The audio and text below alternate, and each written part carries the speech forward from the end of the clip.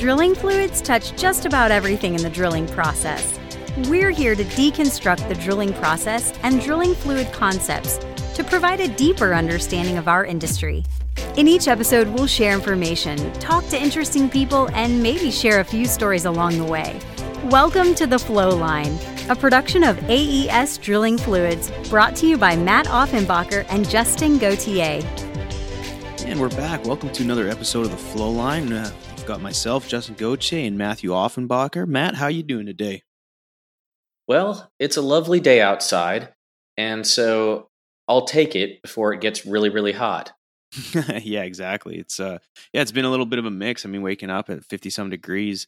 My son, who's one, always wants to go outside as soon as he gets up, and he takes one step outside, and that little bugger, I don't think the cold hurts him too much because he keeps ripping around, and we're trying to bundle him up, and he gets all upset. But I mean, it's nice and sunny, and right now it's 77 degrees, so I have no complaints. I was actually outside over lunch, eating the lunch outside, and watching my daughter on the swing set, so it was not too bad. This working from home has its challenges, but being accessible to my kids every once in a while throughout the day is it's pretty cool, man. I gotta say.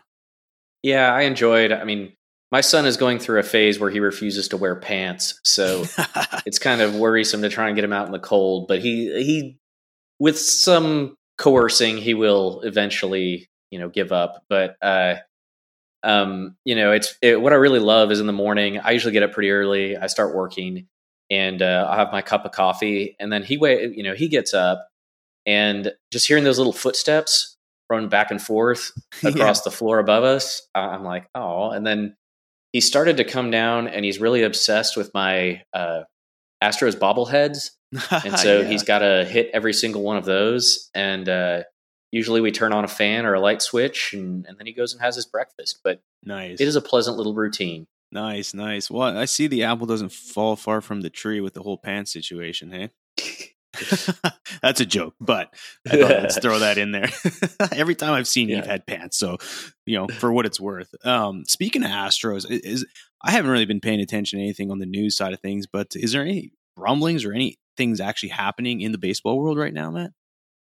I mean, basically, they're just trying to figure out what to do. They're talking about the big talk, and I don't know how far along it is. Was that basically they were going to break down into spring training leagues, because about half the teams are in Arizona and half the teams are in Florida, and they're not far apart from each other. And so that's how spring training, they can all play each other. So instead of having the National American League, you just break up into those two, and those teams play each other and ultimately compete for a World Series in an abbreviated system. So that's the talk. Who knows? It's so crazy. It might work, but most of my worries when I think about baseball is that a lot of the Astros players are getting a little bit older, and it's another year that they're getting paid but not performing yet. Although these older guys, if we have a shorter season, maybe especially the pitching, maybe their arms are rested. I don't know. Yeah, it'll be interesting to see. I mean, I don't know how, with regards to football too, I don't know how that's going to play out. Like I said, I have really not been paying attention to the sports world quite as much, but I did hear, our boss James. I got to see him the other night, and he was saying something about Bill O'Brien. I don't know what's happening there, but apparently not too people are stoked about what he's doing right now. So I have no idea. But can you, in a nutshell, say what happened to the old Texans and what he's doing? Yeah, so he traded away DeAndre Hopkins, who's probably a top 3 receiver in the league, and he traded him for basically like a running back with a super bloated contract who isn't that good. And then traded again a 4th round pick for a receiver with a history of concussions. And so there's a lot of anger and a lot of, what does this guy think he's doing? And he's the GM and the coach, which the only other place that really has that kind of setup is New England, and they were like really, really good for a number of years, where Bill Belichick has probably earned that. Right. The Texans, not so much. And so I think, there's just a lot of frustration, and who does this guy think he is? And I think going back to, you haven't heard anything about sports lately, is the only thing to talk about is stuff like this, because there's nothing actually happening on a field anywhere. So we're left with, complaining about these things and fixating upon them. So, yeah. Yeah, no, I got you. What? Yeah, it's tough to say. I mean, I don't think anyone has a crystal ball, and if they do, it's pretty foggy right now. But either way, it'll be interesting on a number of levels to see what normal looks like after this. But one thing's for certain, Matt. With obviously the world is slowing down, but one thing that hasn't slowed down is the technology side of things, and whether that's in our industry. You've got the tech world and everything else, but something you brought up, and I think is a great topic for today, is talking about big data, and not necessarily just focusing on mud, which we obviously will talk about that, but just talking about big data in general, and what that looks like in our industry and in our space, and how that can apply to the drilling fluids world, and with the goal with big data is really just allowing us to organize and collect data to in hopes to create better efficiencies, and be more productive, and in turn, obviously, oftentimes it can actually lead to a reduced head count, because one person, if they've got the ability to do more with technology and data, in the computing power, can ultimately just make things more efficient, kind of like what I said. But Matt, why don't you kind of go ahead and your thoughts on big data and why that's important for us to talk about here at the Flowline? I mean, I think it's an inevitable force that's coming further and further into kind of the common realm. And there's a lot of things that have sort of coalesced to make it much easier to access and leverage data. I mean, to the point where I think, there are all these conversations, is my job going to be replaced by a machine soon? And there actually attended a conference through at a church up in New York, and it was called The Fear and Wonder of Technology. And they had all these speakers, and it was basically like, is technology good or bad, was sort of the question. And what was interesting about it was that, they said, well, it could be used for good or bad, but they didn't really, some people said, yeah, it could cost a lot of jobs, but others that our jobs would change. And I think the reason I say that is because I think our jobs will change because of data and our access to it. And so hopefully it does make us more productive. Although I know one automation guy who said, it may be that you have one less person on the rig or a couple less people on the rig that'll get swapped out for an IT guy or gal or something, right? Where you still need somebody on location to maintain all this equipment. But there are areas, and hopefully a lot of it is the stuff where you look around and say, why do I have to type this in every time? Or it's like, well, why don't we just teach the computer to actually do that for us? Yeah. And so, tying into the factors that have all sort of come together, the very first one is computing power, right? We have really powerful computers at our fingertips. Even our phones are really powerful, right? But we can access servers remotely with really fast internet speeds where I don't even have to have a fast computer. I just have my screen connecting to a fast computer halfway across the world in some data center. And I just rent time on that if I need it. I think access to tools, I think this is something that's sort of often overlooked, but, and by that, I mean, if you were able to watch an NFL game, you might notice that they would always plug AWS or Amazon Web Services. They'd run through some real fast statistics on a play that just happened and how they're using AI or something to show how abnormal the play was, or how fast someone was running, how accurate the pass was, and they're basically able to do that. But the plug there is that you can hire a Microsoft or a Google or an Amazon, and a lot of them are offering these services without you having to have this huge back end on your own.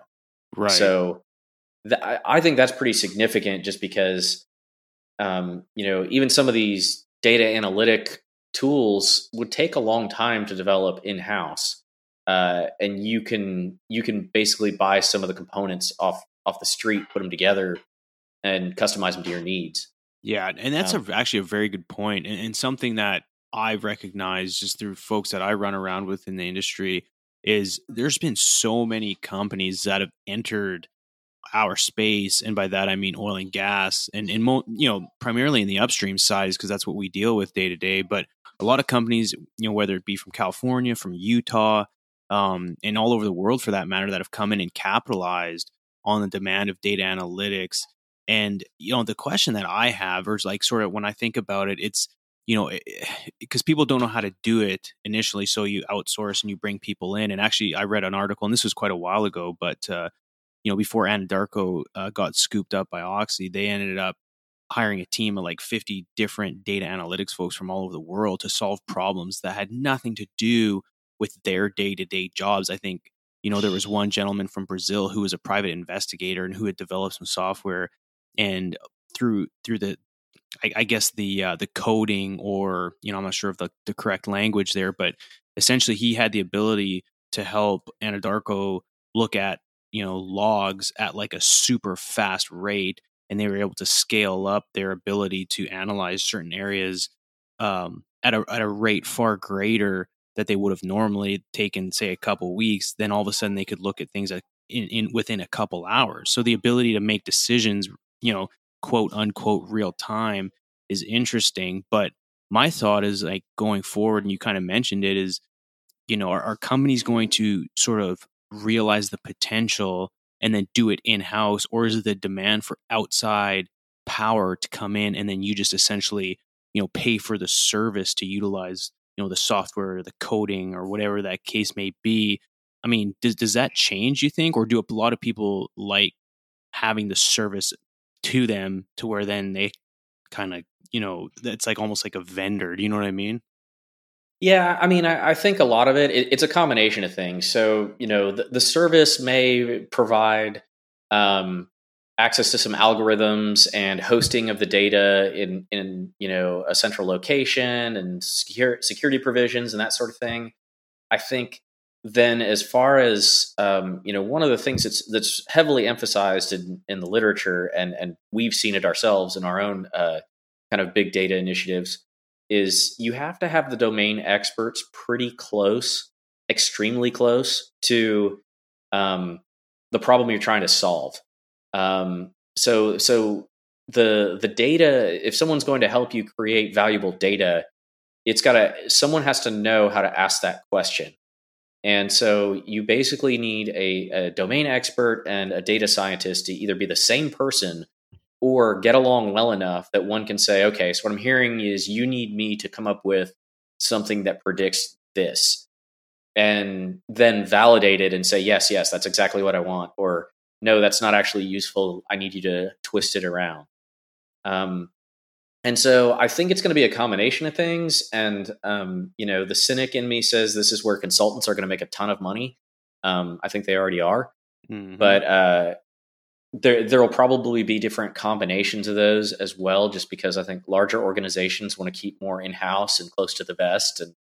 And they think it's really special and differentiating. And so they don't want it, they don't want to buy something from someone else. But I suspect a lot of it is going to be how you use the tools available in your organization, not necessarily that, these big service providers who do this for every industry, for everyone, are going to be able to show up and say, here's how I'm going to make this easy on you.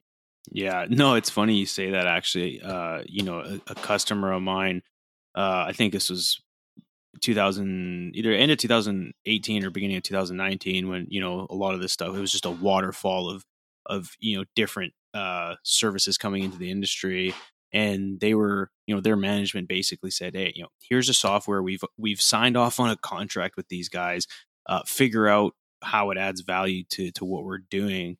And it was like, we already have like 3 different platforms that we're working off of, and now you want to throw some other data analytics tool at us and figure out how to make our job easier. Like, shouldn't we have given you, like, shouldn't it kind of be the other way around? And so there was like certainly some internal, frustrations there, but it kind of, leads me to my next sort of thought is, you read these headlines, it looks sexy. There's all sorts of buzzwords, but, Matt, what are you thinking in terms of, or what are your thoughts on, like, kind of, is it overhyped? And are operators right now using data analytics to determine maybe the real value of their vendors or things of that nature? Like, can you speak on that kind of?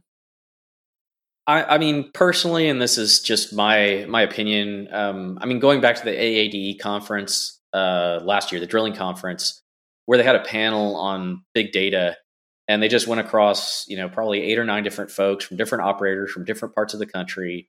How are you using data? And most of them kind of said, well, our CEO signed a huge contract with one of the, big tech companies.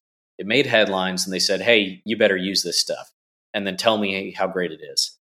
And they said, a lot of times the tools we were given didn't teach us anything. We already knew a lot of this stuff, just because we have experience. And then I think, another thing was that you just, you sort of look, and I don't think it's the big flashes that are going to drive the efficiencies. It's going to be knowing in great detail how to take out inefficiencies, that flat time, inefficient time, whatever you want to call it, where you say, hey, I can tweak this a little bit. And so, I've seen several articles of big companies saying they've saved billions in a matter of months by using AI or some other big data. And I get a little skeptical just because I'm like, that to save that much money that quickly, you were probably doing something wrong or pretty bad. And thank goodness you came across this, because, you're going to save a bunch of money. Or, like, is it really that, or is it, years ago I was part of one company that was acquired, and they wanted to know, they wanted to say how much new revenue they generated through this acquisition. And it was just like, you put forward your best number, but it's very difficult to validate thing, right? Would that a customer have accepted me if we weren't working together? I don't know. So I think that it's like, would you have done the same thing without this data? I don't know. Hopefully everybody's always working to get more efficient. But I mean, the snarky remark I have on kind of the service company side is I do hope operators use more data analytics tools, because for a service company like ours, where we think we add value through our service, we'd like that to be considered in the pricing. Yeah, no, it's, it kind of goes back to that, sort of supply chain word, the total cost of ownership. And I think a lot of times that gets confusing for a lot of folks, depending on their business model or how many people are looking at what. But yeah, I mean, that's a great point, Matt. And that's, for us, I think that's going to remain a challenge regardless of all this fancy data software and stuff that comes out, but certainly worth a conversation. And, I've had that conversation with my customers, and some get it and some don't, but, ultimately it's just something, again, the nature of the beast for us, but, it's just the way it goes. But when it comes to data, Matt, it can get confusing, right? Like, I think people read a lot, and I mean, the buzzwords get flown around, but I mean, why is it confusing to follow, do you think? I think, some of the main things are, there's so many possibilities with this. And I think that even going back to, something you said reminded me, part of the reason that some operators aren't using this yet is it's not part of a way of life. It's not part of their culture, but it will be. But if you can imagine a senior executive who isn't in the weeds on the day-to-day, they're more dealing with, they know this data stuff has power and potential, but they don't know how. And coming from on high, they say, get me something with big data. And the problem is you have to start somewhere. And if you try to address all of the potential opportunities at once, you're drinking from a fire hose. It's too much. And kind of tying into that, when management offers those directives, I would joke with our team and marketing, where I would say, is there any way we can work a blockchain into this? Just because, it was like before that it was the cloud, and The cloud is a way of life. It's where lots of people store data, but it's nothing special. Well, it is special, but it's not unique and differentiating anymore. And we're not trying to force it in places it doesn't belong. Mm-hmm. So I think that, that part, and going back to, there's so many possibilities. It is really hard to get started unless you can say, okay, I'm going to pick this thing and optimize this and kind of branch out. And so I think that all of that sort of comes together, and, it is what it is. But I think you could just get totally overwhelmed by, where do I even begin when this stuff's supposed to tell me everything I need to do better. You kind of get lost.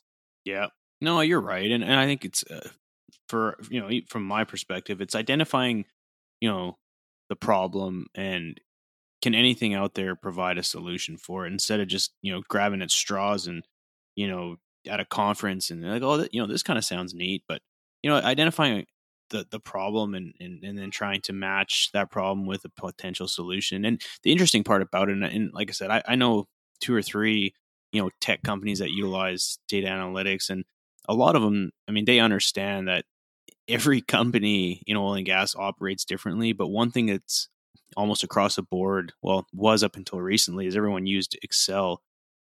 And so Sure, it's, and so a lot of companies understand that and are fit for purpose, which is good, because there's no one size fits all in oil and gas for anything. And so I think folks understand that. But Matt, I want to pivot a little bit and give the listeners something a little bit more that relates to the mud and even drilling side of this. But where, for us on the drilling side and the mud side, where does a lot of this data come from? Like, what are the sources, and how does this stuff get collected and delivered for us as a mud company? Can we pivot in that direction, you think? Yeah, I think the very first thing, if you think about what's on your mud report, so it's your mud properties, but it's also products you used, probably some cost, probably some activity, and so, but those are iterative things, right? We normally put out 2 a day unless something comes up. We do some extra ones, but that's something that is common. And then the daily drilling report, and in fact, I think IADC made some modifications to the standard drilling report, in essence, in light of big data and to improve data acquisition, to make it more usable for people. So they expanded some of the codes and did some other things. And then, of course, the other one, and one I think, sometimes with our customers we get access to, is electronic data recorders, like the Pason unit or whatever you want to call it. All that stuff's logged, and it's really, quite helpful for specific situations. But if you can analyze that data as opposed to kind of doing forensics, you may catch something ahead of time. So electronic data recorders are pretty helpful and link pretty tightly with the drilling report. So that's helpful. And that kind of links into, most everything else is coming from some kind of sensor. And we've probably had more data than we've known what to do with for a long time. And it was just sort of, I personally am a data hoarder. If I have information on anything, I save it and archive it forever for fear that I might need it someday. Yeah.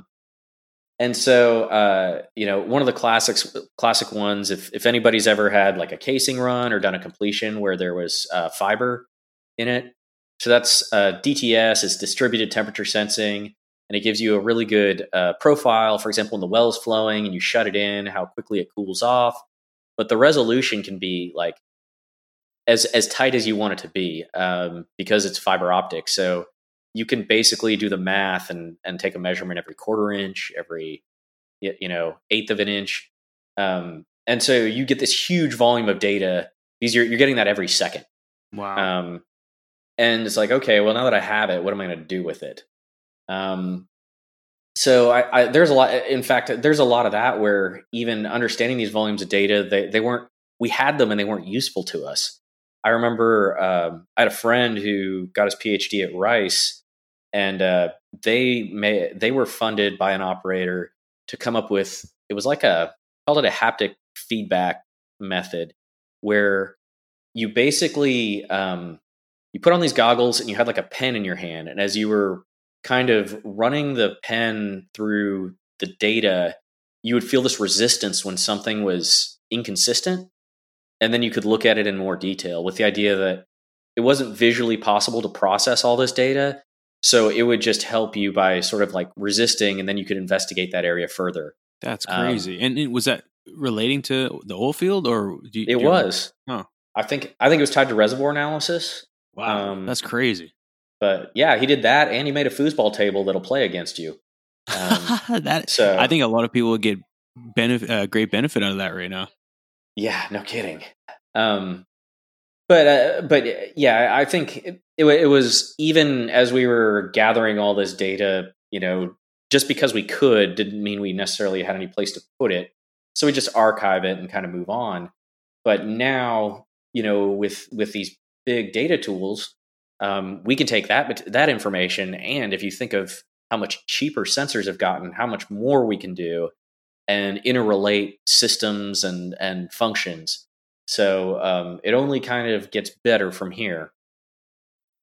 Most definitely. So let's talk about the folks that are actually analyzing this. I mean, I would almost consider myself a data expert or data analyst. I mean, most mud engineers, you're looking at data and you're tweaking things because of what that's showing us. But for all extensive purpose, Matt, what are data experts or data scientists, and how do they connect into our world, and how do we work together to come up with the end result? So, I mean, a data scientist, it's a very interesting position, just because typically it's somebody who knows how to code. They may or may not come from an IT department, which in the oil field can be very, very different.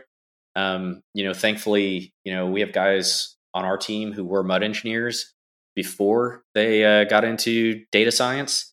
So, being able to code and having firsthand experience is really important, because they can help make the data sets useful. And if they aren't, if they just have that data analytics background or data science background, they've got to be a bit more flexible when they talk to an expert on what they need.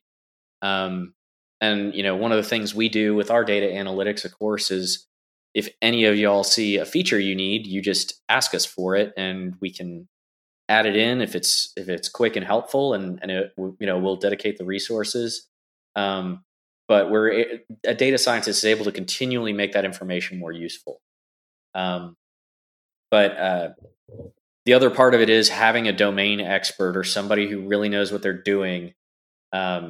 Talking to that data scientist, if they're not doing data science themselves, to say, what would really help me is if I could see this. And if you think about it, somebody who, let's say you came to me and you said, "Hey, Matt, the mud's doing this, this, and this. What's wrong with it?" And I would say, "Well, I think it's A, B, or C. But what if we had a data structure where I could work with that data scientist and say, if you ever see this, it's either A, B, or C.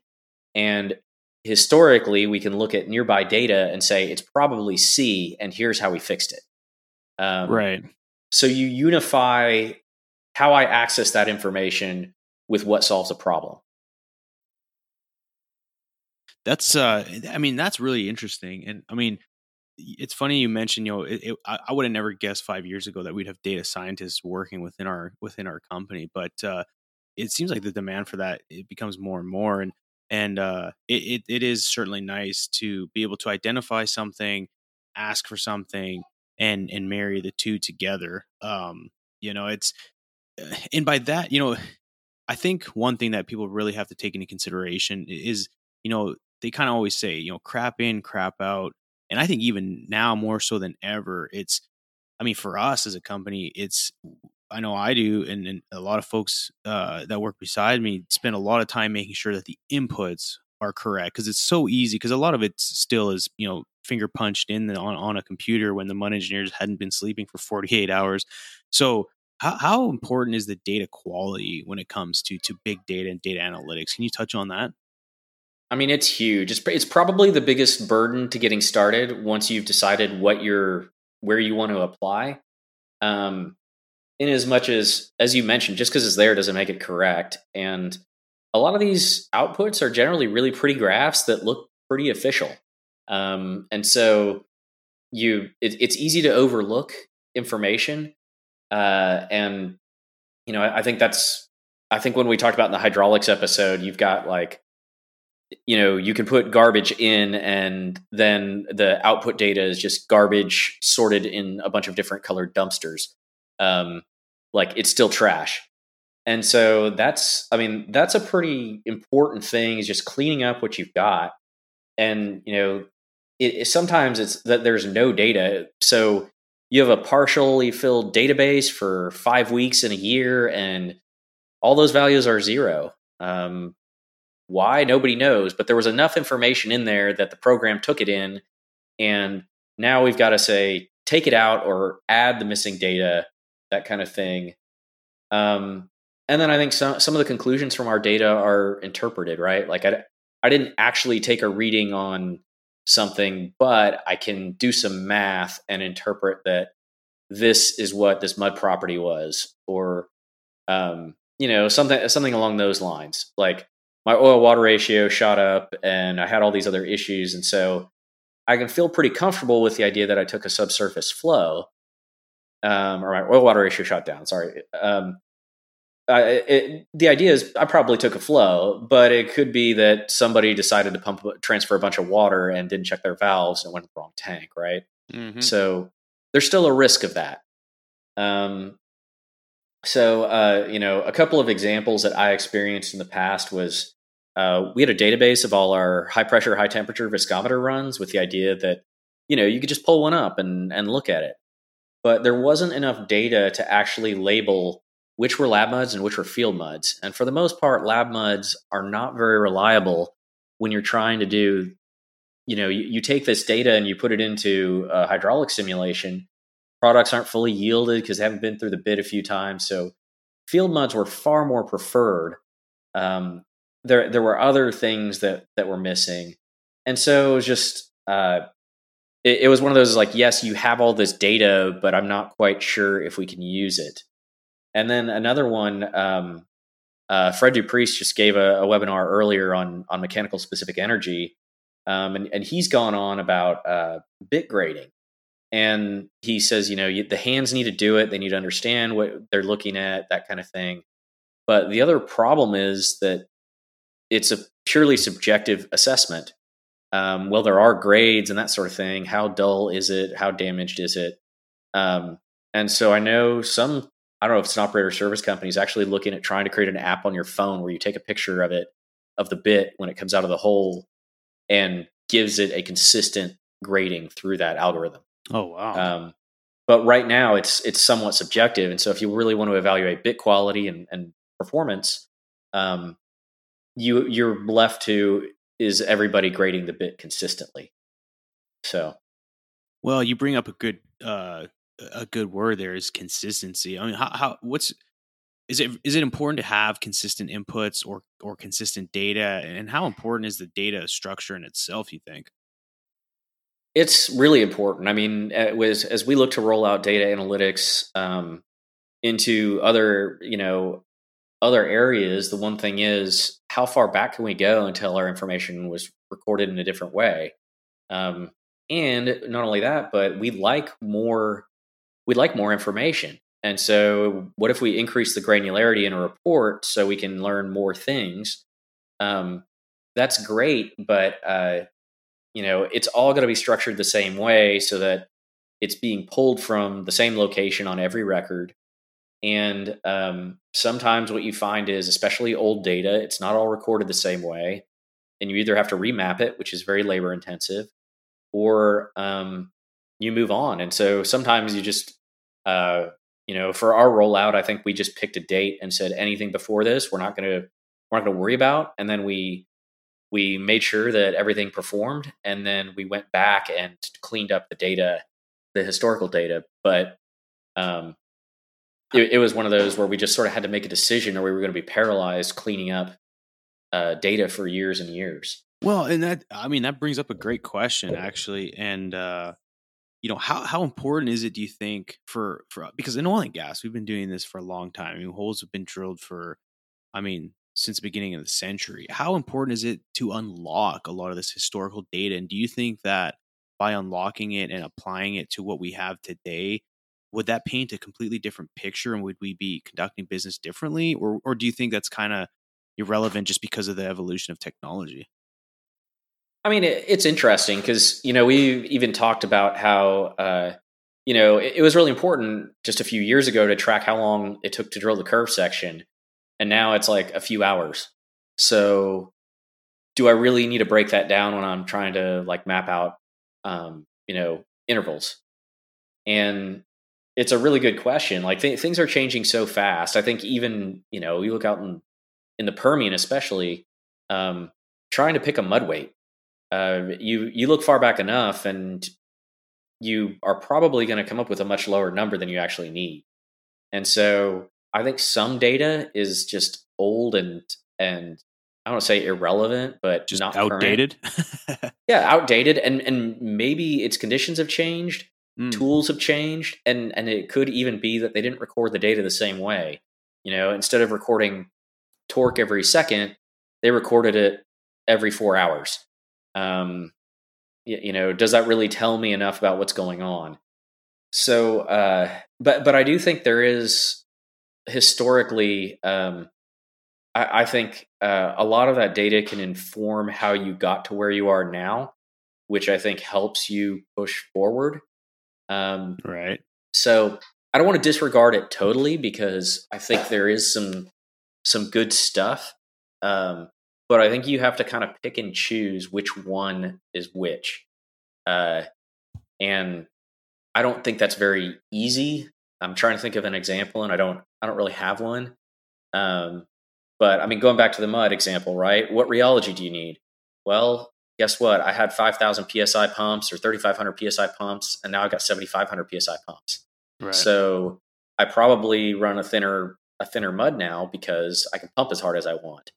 So it's not that anybody was wrong back then. It's just the game has changed, and I don't think anybody at the time envisioned recording what the pressure rating was on the pumps. You know what I mean? Yeah. No, I mean that's a great point, and I think like you mentioned, I think a lot of it's just the way we capture it, the way we use it, and it's quite simply, I think a lot of it's just unnecessary data. Going back to who knows how long, but who knows? But sometimes especially in mud, it's all a lot of it is trend analyses, and the more data you have, quite simply, the tighter your trend gets and the more accurate it gets. So but I think I think everyone is faced with the same challenges. So to say, someone may have 100 years worth of data, whereas we may have X years of data. I don't think it really, at this point, it makes a huge difference. I don't think it really gives anyone a much more of a competitive edge, other than the fact that we have access to it if we need it. So which gives us obviously an advantage. But can you talk a little bit about the data concepts? Because I think for me initially, and I'm now sort of reading more about it, I've got to understand a little better. But you have the data analytics, you've got machine learning, you've got the artificial intelligence. I think there's maybe a couple more, but those are the ones that come to mind. Can you explain the differences between those and maybe to help clear the air a little bit for folks that maybe aren't so familiar with that stuff? Sure. And this was actually when I was really trying to understand this.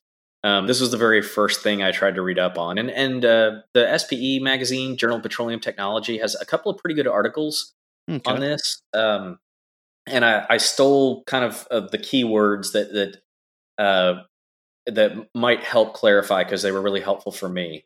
But data analytics offers insights. So what that means is I can go pull up a large amount of data, and I see some graphs maybe or some trends. And I can look and say, well, typically our lowest cost wells are drilled here, or this seems to be the most efficient, amount of dilution for performance here. So I just look at something and I say, okay, I can make my own interpretation because now I can see this data more easily. Machine learning is when you have tools that actually look at that data and say, okay, what I'm seeing here is I think you need this.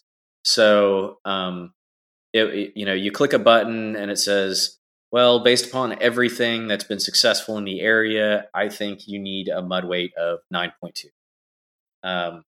As opposed to me going and looking, kind of saying, well, I see a bunch of, different mud weights here, but it seems like the one with the least problems was 9.2. This one's going to spit it out and tell you.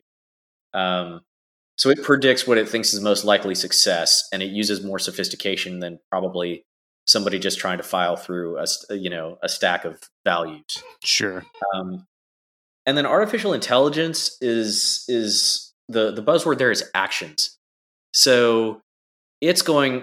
It might be with automation that it's just going to weight you up to the weight it thinks from everything it's observed you need.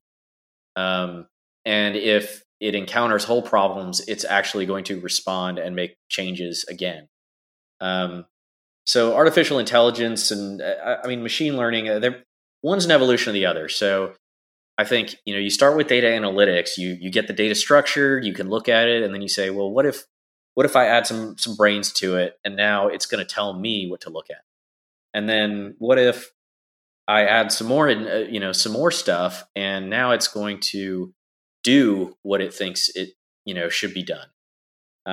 Gotcha. And so at AI, I mean, the problem is like it gets so abstract. There's all these subsets, and I think that's where like deep learning and neural networks, all this stuff kind of wears you out, trying to understand what anybody means. And when you try and read the literature, it's kind of a toss up exactly where the lines are drawn between some of these. And they all overlap a little bit. Right. No, that makes sense. And I think for us, directly being affected or impacted by this kind of stuff on the upstream side, like I don't necessarily think mud is quite there yet, but I certainly see this happening on the directional side, which is pretty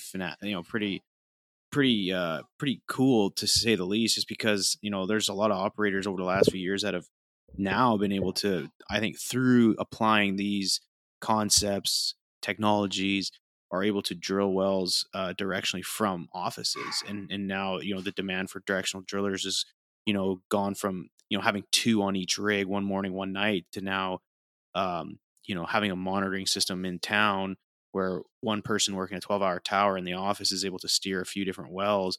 And I would imagine eventually, looking at the ultimate goal is to be able to have a drilling program, and then all of a sudden you give it to whatever big computer, and then it somehow automatically, adjusts rheology, steers the well, trips the pipe. That's I think ultimately that's where we're headed. And whether that's in 10, 20, 100, 200 years, I think by the time that they stop drilling for oil or we run out, which is obviously, in my opinion, never, but that'll be the ultimate the goal and what will be happening. And so it's pretty cool to see us working through it. Matt, there was a term you brought up, and I wasn't familiar with it, but can you describe what digital twins is? I feel like digital twins are the latest buzzword that's being thrown around, and they are quite interesting, but it's the idea of creating a digital model of a physical object. And so a great example I saw was there was a paper at the SPE conference in March, and they had a company that had asked for a model for a top drive. And what they used commercial software to link together basically, okay, a top drive is made of an electrical motor and electrical motor with these properties, this many windings, this, all the specs you'd have for an electrical motor. And they had a model for that. And then what kind of power signal it would typically give out. And then you compare that to what you'd actually get off of a top drive. And so you create these little blocks of components. And the idea was that if you click run on the model and you click run on the top drive, give them the same input conditions, you should get the same output. However, when the real life piece of equipment starts to drift, then you say, we need to do maintenance or we need to fix something so you can fix it before it breaks. The other thing is that there's a belief that if you run these digital twin things in the same way, that you could say, I can actually figure out when I need maintenance because I'll see this digital one start to drift off a little bit or do something wonky, and then I probably need to, before my real one breaks, do some maintenance. And so maybe it's you can defer things instead of saying every 3 months. It's when you have this, this level of amplitude, then shut it down and fix it, or it needs to be fixed within a couple of weeks. Wow. So there could be. It's kind of a cool concept, it's once again, there's a lot of tools out there that I wasn't aware of that. This is more accessible than you'd think. But it right now seems to be the big buzzword. I would imagine, and this is just my thinking, I would imagine that the vehicle industry would apply something like this. Is this something that's actually on the market, or is this just more concept type stuff? No, I mean there's a lot of stuff. Yeah, most of it's the headline stuff right now, which, when somebody puts up a big article about it, I always have questions about, they probably want to be the first, or they want to impress their shareholders. And so I'm not sure if they're actually using it or if, it's making the splash. But I think there was a production facility where they created a digital twin of the production facility so that, all the compressors and all that kind of stuff, it would help them predict and monitor for maintenance and any kind of risk, which sounds very sophisticated, but I was impressed how accessible it was once I learned a little bit more about it. I think the trick with mud is some of the fluid modeling and that kind of stuff, especially when you're talking about chemical interactions, is a little more tricky. But for mechanical equipment, it seems pretty cool, and I think we'll be able to put use in the mud game here not too long. Man, that's exciting stuff. Well, talking about mud, considering this is a mud podcast, how does this all relate to mud, man? Let's build a bridge here between all of what we're talking about and how this relates to mud, and more importantly, just kind of chatting on the potential for us as a mud industry, and maybe some of the things that we've recognized, sort of the power behind a lot of this big data. Yeah, I mean, I think the grand vision, I think, is, as you've said, is some level of automation. And at the very least, automatically reading properties to get it, do a mud check every 5 minutes or however often. I think we've still got a ways to go just because everybody's come up with, I think, the components. I don't think anybody's been able to make them very reliable. But one of the big things that I saw offshore was Coriolis meters, especially after Macondo. A Coriolis meter will take automatic density measurements, and those are just really cool. Like, let's say you pump a sweep and you want to see what comes back. Well, if it's taking the density every second, then it's pretty cool because you can actually download that on a spreadsheet and see when your sweep came back and mass balance how much it strung out and do some other things. And similarly with displacements, like swapping out fluids, you can see how much of it mixed together. If one fluid's heavier or lighter than the other, kind of figure out how efficient you are. So those are pretty cool. And I think ultimately, if you can draw all that together and, merge it with some of the drilling data, maybe we can come up with some better products and that kind of thing. But, in the day to day, I think most of the stuff that we're doing would be a lot of the key performance indicators our customers ask for. We could just get them a lot faster. So, cost tracking for losses, daily mud properties, not daily mud properties over a month, year, number of wells. You can pull those up very, very quickly. Whereas before, it's not that you couldn't do it. It would just take you a couple hours to thumb it all together. Yeah. And for me, I mean, that's something that I've been able to, tangibly apply in my day to day, is just having the ability to access information and organize it in such a quick manner. And that's one of the neat things, just to give an example is, being in a customer's office, we've got the ability to pull stuff up on our phone, thanks to you and your team and what you guys have done. And we were all sitting around, kind of hashing out something that we had been trying to figure out or come to a decision. And so the meeting was basically like, okay, let's talk about it, and we'll get back to the drawing board. And I was able to fortunately pull something up on my phone, and come up with an answer that was actually brought up sort of on the fly, and we were able to make a decision right then and there. But shoot, maybe a year ago, I would have said, all right, sounds good. Let me pull up a few reports, or, let me pull up data from the few pads and, hard punch it into a spreadsheet. And next thing you know, coming up with a little graph. Well, I literally pulled it up on my phone, showed it to the guys, kind of around the table. They looked at it and, they look, okay, that one compared to this one. Oh, that makes sense. And so, right now it's sometimes a lot of this is like, oh, in the future, we'll be able to do this. But the reality is, even right now, this is allowing us to make real-time decisions. And it's something that I've witnessed firsthand, which is, really cool, especially being in a customer's office, being able to access something like that in such a short period of time.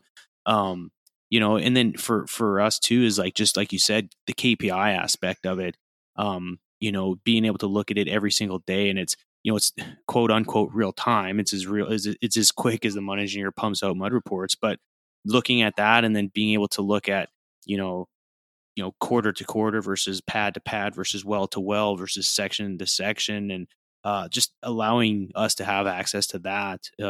It's powerful stuff. And like you said, it's not that it wasn't there, but it's just the accessibility and the efficiencies of which it's organized to tell a proper story is right now, I think, where for us as a mud company and in the mud world, where it adds a serious amount of value. Yeah, absolutely. I mean, and that's the thing is, I don't think we have any. I mean, I think we're getting bigger headlines as we use this data better. But I don't think we're going to be putting out an article about how we saved billions anytime soon. But I remember a basic one where it was, the drilling consultant wanted to put in more emulsifier because they didn't think we had enough, and we were able to just quickly pull up the data and say, look, actually, all the wells in this area, your consumption right now is right spot on. You don't need to spend $5,000-$6,000 on a bunch of product right now. And once again, it's, I think, where we create the value, where we say, look, you don't need to spend the money on this right now. We're here to help. And sometimes people don't want to take your word for it, but you show them that information, they say, okay, I'm convinced. So it helps for quick decision making and those kinds of things, where if it would have taken a long time, I'm pretty sure that drilling consultant would have said, you know what, I don't need to wait for a call from anybody. I'm calling the shots here. Throw it in. Yeah. Yeah. So it's those small things that I think add up really big right now. Yeah, no, it is. And even something that I was able to, again, a shameless plug, but being in I was in Denver doing a KPI for a customer. And, a lot of times historically, for KPIs, you throw together a big spreadsheet with all this data, and then you create some graphs, you throw it in PowerPoint, and then you just throw it through the slides. And 9 out of 10 times someone says, well, wait, can you like compare it to the last quarter, or can you compare it to this well, or why don't you filter out all the Wolfcamp wells? And well, why don't we, there's always these questions, because as people are looking at things, well, prime example, being able to do that and kind of have a dynamic KPI is again, I mentioned it a little earlier about the KPI aspect, but that again is something that I personally think is just is phenomenal. And as an industry, being able to do that, it's just we're continuing to evolve and not be so dinosaur, which is cool. And then on top of that, just at the basic level of de-risking, certain things and identifying areas that, in this area you had this, in this area you didn't.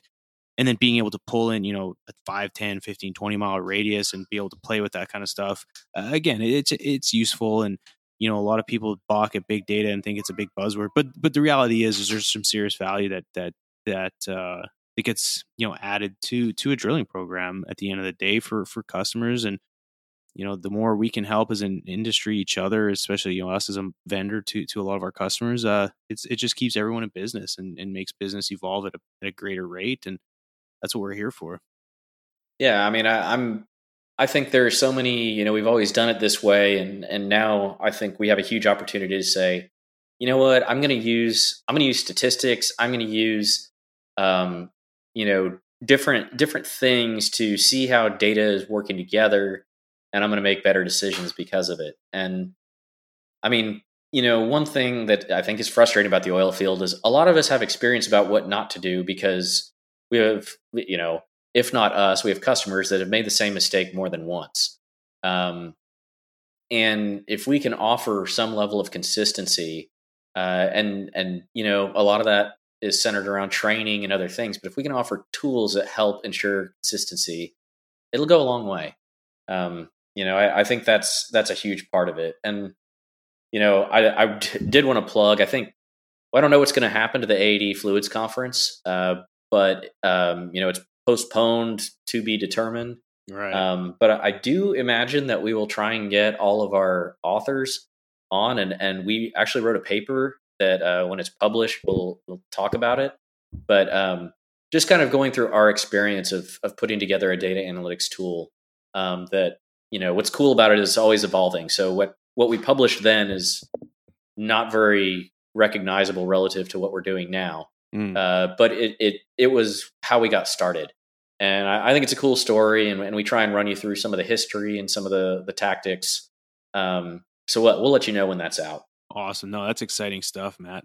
I think that wraps about it. We're hitting close to an hour here, and this was a bit of a long one, but I think anyone who's listening is going to appreciate it because it is something that we read in the headlines every day, all day. I mean, aside from right now what we're dealing with, but nonetheless, Matt, that those are all the questions I had and comments, and certainly enjoyed the conversation. Do you have any closing last words for the folks out there in the mud world, or for everyone listening? Be ready for a culture change. I think data, if it's not already changing the way you do business, it will. So just keep an open mind. And I think once you embrace the tools, you'll not understand how you got by without them.